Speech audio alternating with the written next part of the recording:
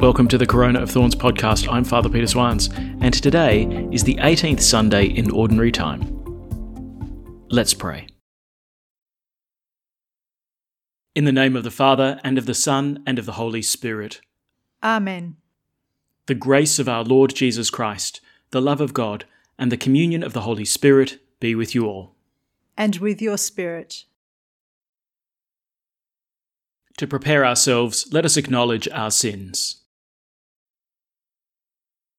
I confess To Almighty God, and to you, my brothers and sisters, that I have greatly sinned, in my thoughts and in my words, in what I have done and in what I have failed to do, through my fault, through my most grievous fault. Therefore I ask Blessed Mary, ever Virgin, all the angels and saints, and you, my brothers and sisters, to pray for me to the Lord our God. May Almighty God have mercy on us, forgive us our sins, and bring us to everlasting life. Amen. Lord, have mercy. Lord, have mercy. Christ, have mercy. Christ, have mercy. Lord, have mercy. Lord, have mercy. Glory to God in the highest, and on earth peace to people of good will. We praise you, we bless you, we adore you, we glorify you. We give you thanks for your great glory.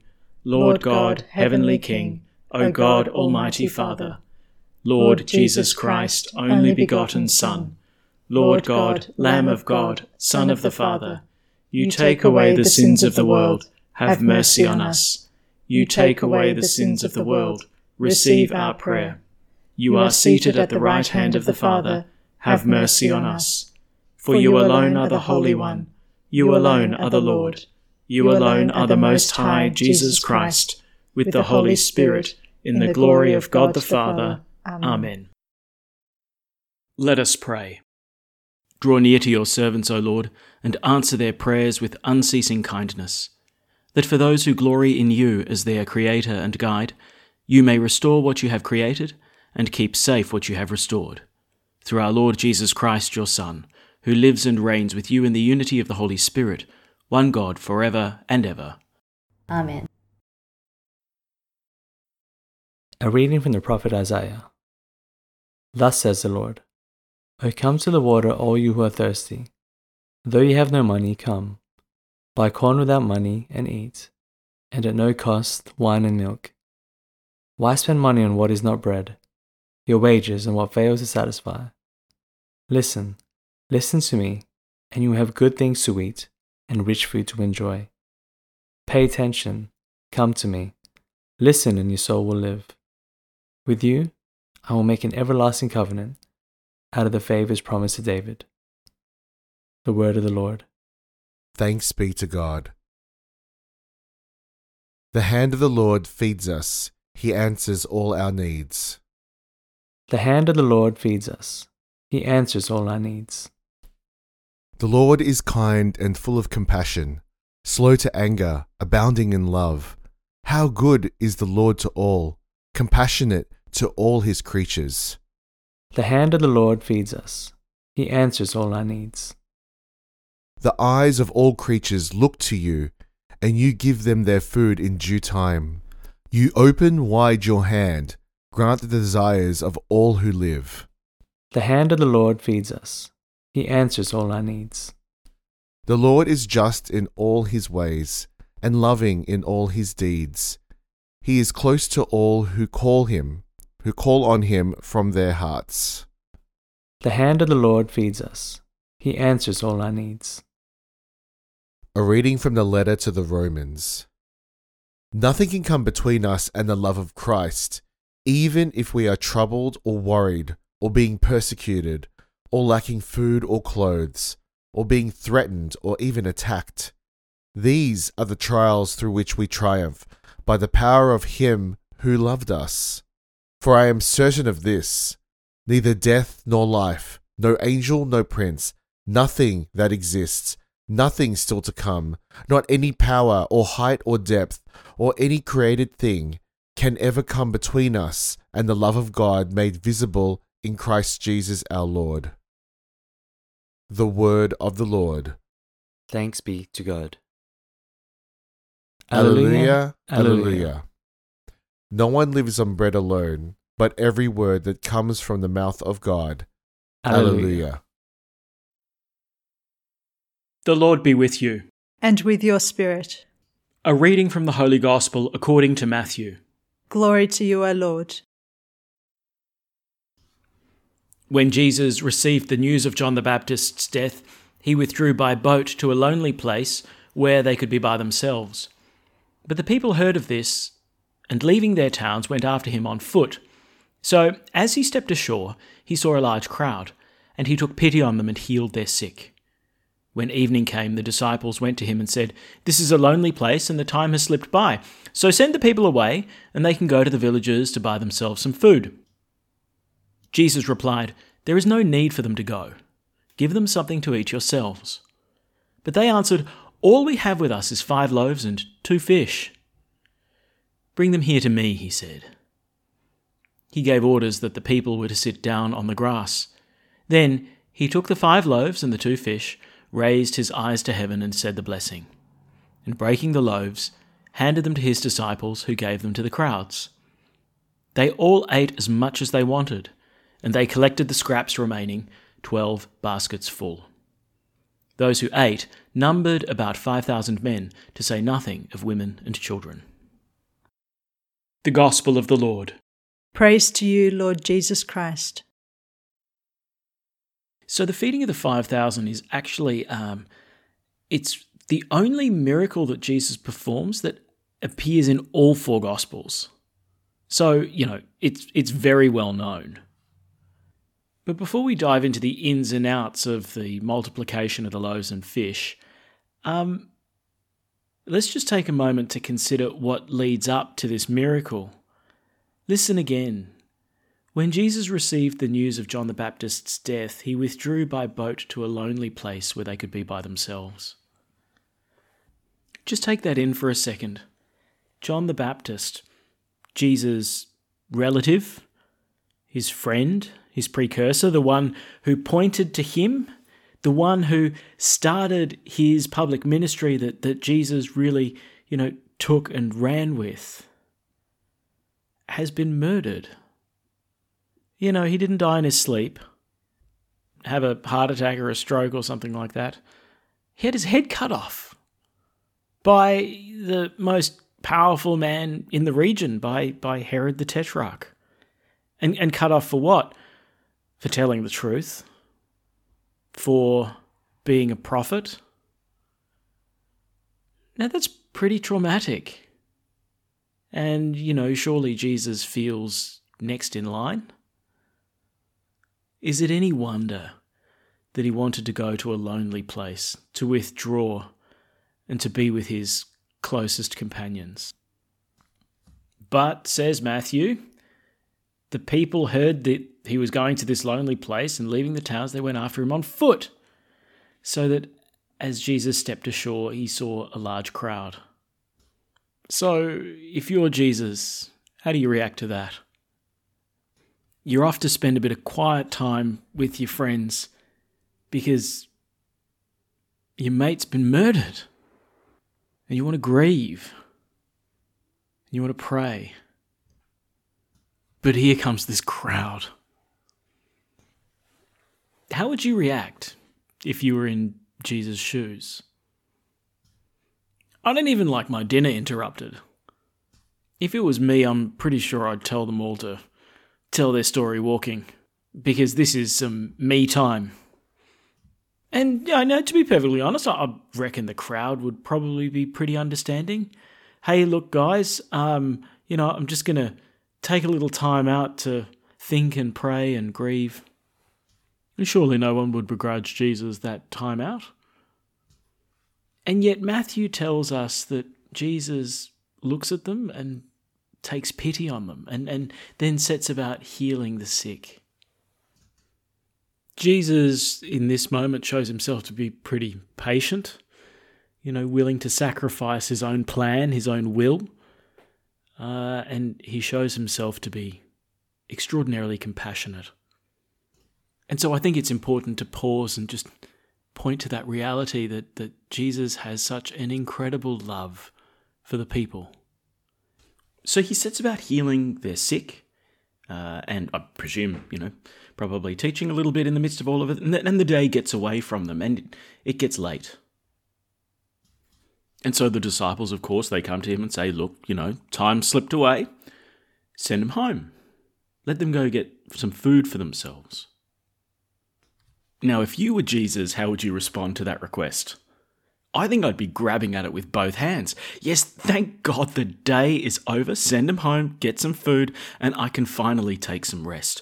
I can finally get some of that alone time that I've been looking for. Some of that time that had been taken from me already by this blasted crowd.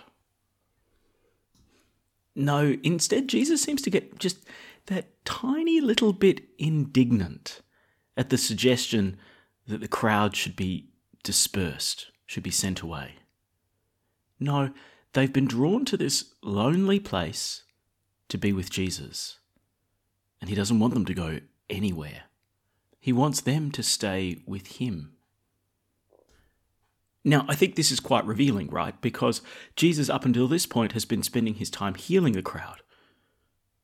Getting rid of your sickness, getting rid of your paralysis, getting rid of blindness, leprosy, all of that sort of stuff that will restore them. But it's not that Jesus just wants them to be healthy again and then go on their merry way. No, he wants them to remain. And so, he will not only restore, he will now nourish. It tells us something about what Jesus has come to do, right? Okay, so famously, the miracle goes on. Give them something to eat yourselves, he says to the disciples. And then they come with 5 loaves and 2 fish. And taking it in his hands, I think this becomes really important. He takes it, blesses it, breaks it, and tells the disciples to give it to the crowd. That order is Eucharistic. I mean, when you hear the gospel proclaimed at Mass or read out aloud, those words really stand out to us because they're so familiar. He takes it, blesses it, breaks it, gives it to his disciples. And it fits, of course, with the rite of the Mass. We've got the offertory, then we've got the consecration, then we've got the Lamb of God when the sacred host is fractured, and then we've got the distribution of Holy Communion that once again Jesus has taken, blessed, broken, and given. It's exactly the order that happens at the Last Supper.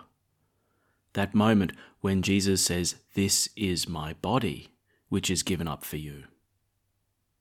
Now, I put it to you that the miracle of the loaves and the fish, because it's got such a strong Eucharistic overtone, has also got this language of sacrifice contained in it. At the very introduction, when Jesus wants to go to a lonely place to be by himself and to be with his disciples, and the crowd impose upon him, he has compassion on them and he sacrifices his will. Now this multiplication of the loaves and the fish is pointing to a new sacrifice of his own will. That moment when Jesus will hand his own body over for the sake of his people. Take this is my body, which is given for you. So here's the thing, right? Jesus wasn't simply content to heal the crowd. He wants to nourish the crowd so that they don't have to go away, so that they can remain with him. Now when we look at this feeding of the 5,000 as a kind of prophetic act that points beyond itself, we can see that once again, in Jesus' suffering, death, and resurrection, he doesn't simply want to heal the crowds and then move on. He doesn't want the crowd to go away from him. He wants to stay with them, and he wants them to stay with him. And here we see the logic of the Eucharist.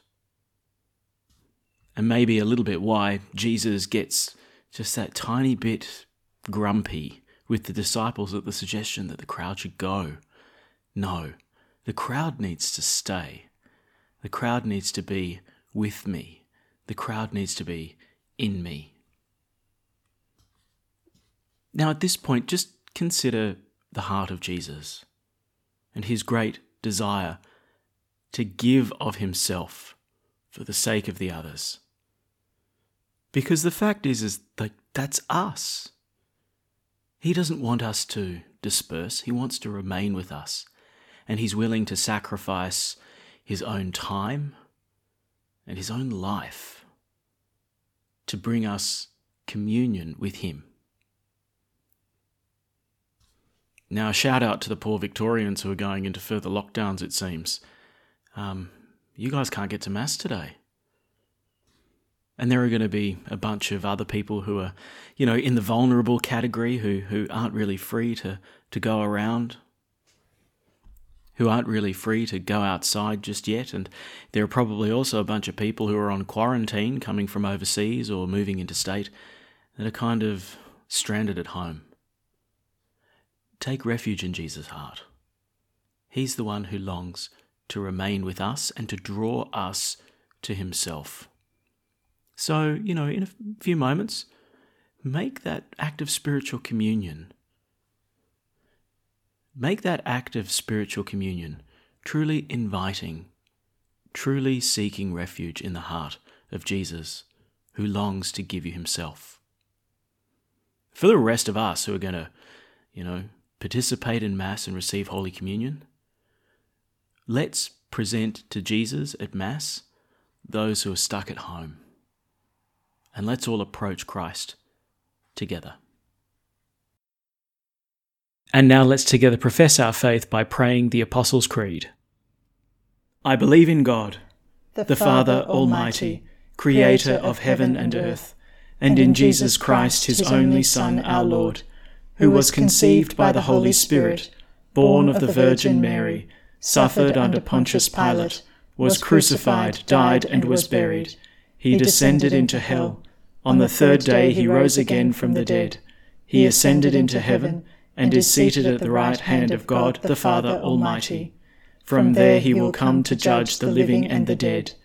I believe in the Holy Spirit, the Holy Catholic Church, the communion of saints, the forgiveness of sins, the resurrection of the body, and life everlasting. Amen. At the Saviour's command, and formed by divine teaching, we dare to say, Our Father, who art in heaven, hallowed be thy name. Thy kingdom come, thy will be done, on earth as it is in heaven. Give us this day our daily bread, and forgive us our trespasses, as we forgive those who trespass against us. And lead us not into temptation, but deliver us from evil. Deliver us, Lord, we pray, from every evil. Graciously grant peace in our days, that by the help of your mercy we may be always free from sin and safe from all distress, as we await the blessed hope and the coming of our Saviour, Jesus Christ. For the kingdom, the power, and the glory are yours, now and forever. Let us welcome Christ into our hearts with an act of spiritual communion. My Jesus, I believe that you are present in the most holy sacrament. I love you above all things, and I desire to receive you into my soul. Since I cannot, at this moment, receive you sacramentally, come at least spiritually into my heart. I embrace you as if you were already there, and unite myself wholly to you. Never permit me to be separated from you. Amen. The Lord be with you. And with your spirit. May Almighty God bless you, the Father, and the Son, and the Holy Spirit. Amen. Go in peace. Thanks be to God. And we finish by praying Pope Francis's prayer to Mary during the coronavirus pandemic. O Mary, you shine continuously on our journey as a sign of salvation and hope. We entrust ourselves to you, health of the sick. At the foot of the cross, you participated in Jesus' pain with steadfast faith. You, salvation of the Roman people, know what we need. We are certain that you will provide, so that as you did in Cana of Galilee, joy and feasting might return after this moment of trial. Help us, Mother of Divine Love, to conform ourselves to the Father's will, and to do what Jesus tells us. He who took our sufferings upon himself and bore our sorrows to bring us through the cross to the joy of the resurrection. Amen. We seek refuge under your protection, O Holy Mother of God. Do not despise our pleas, we who are put to the test, and deliver us from every danger, O glorious and blessed Virgin. Amen. Thanks for praying with us, and may God bless you abundantly, so that this day may give glory to God the Father.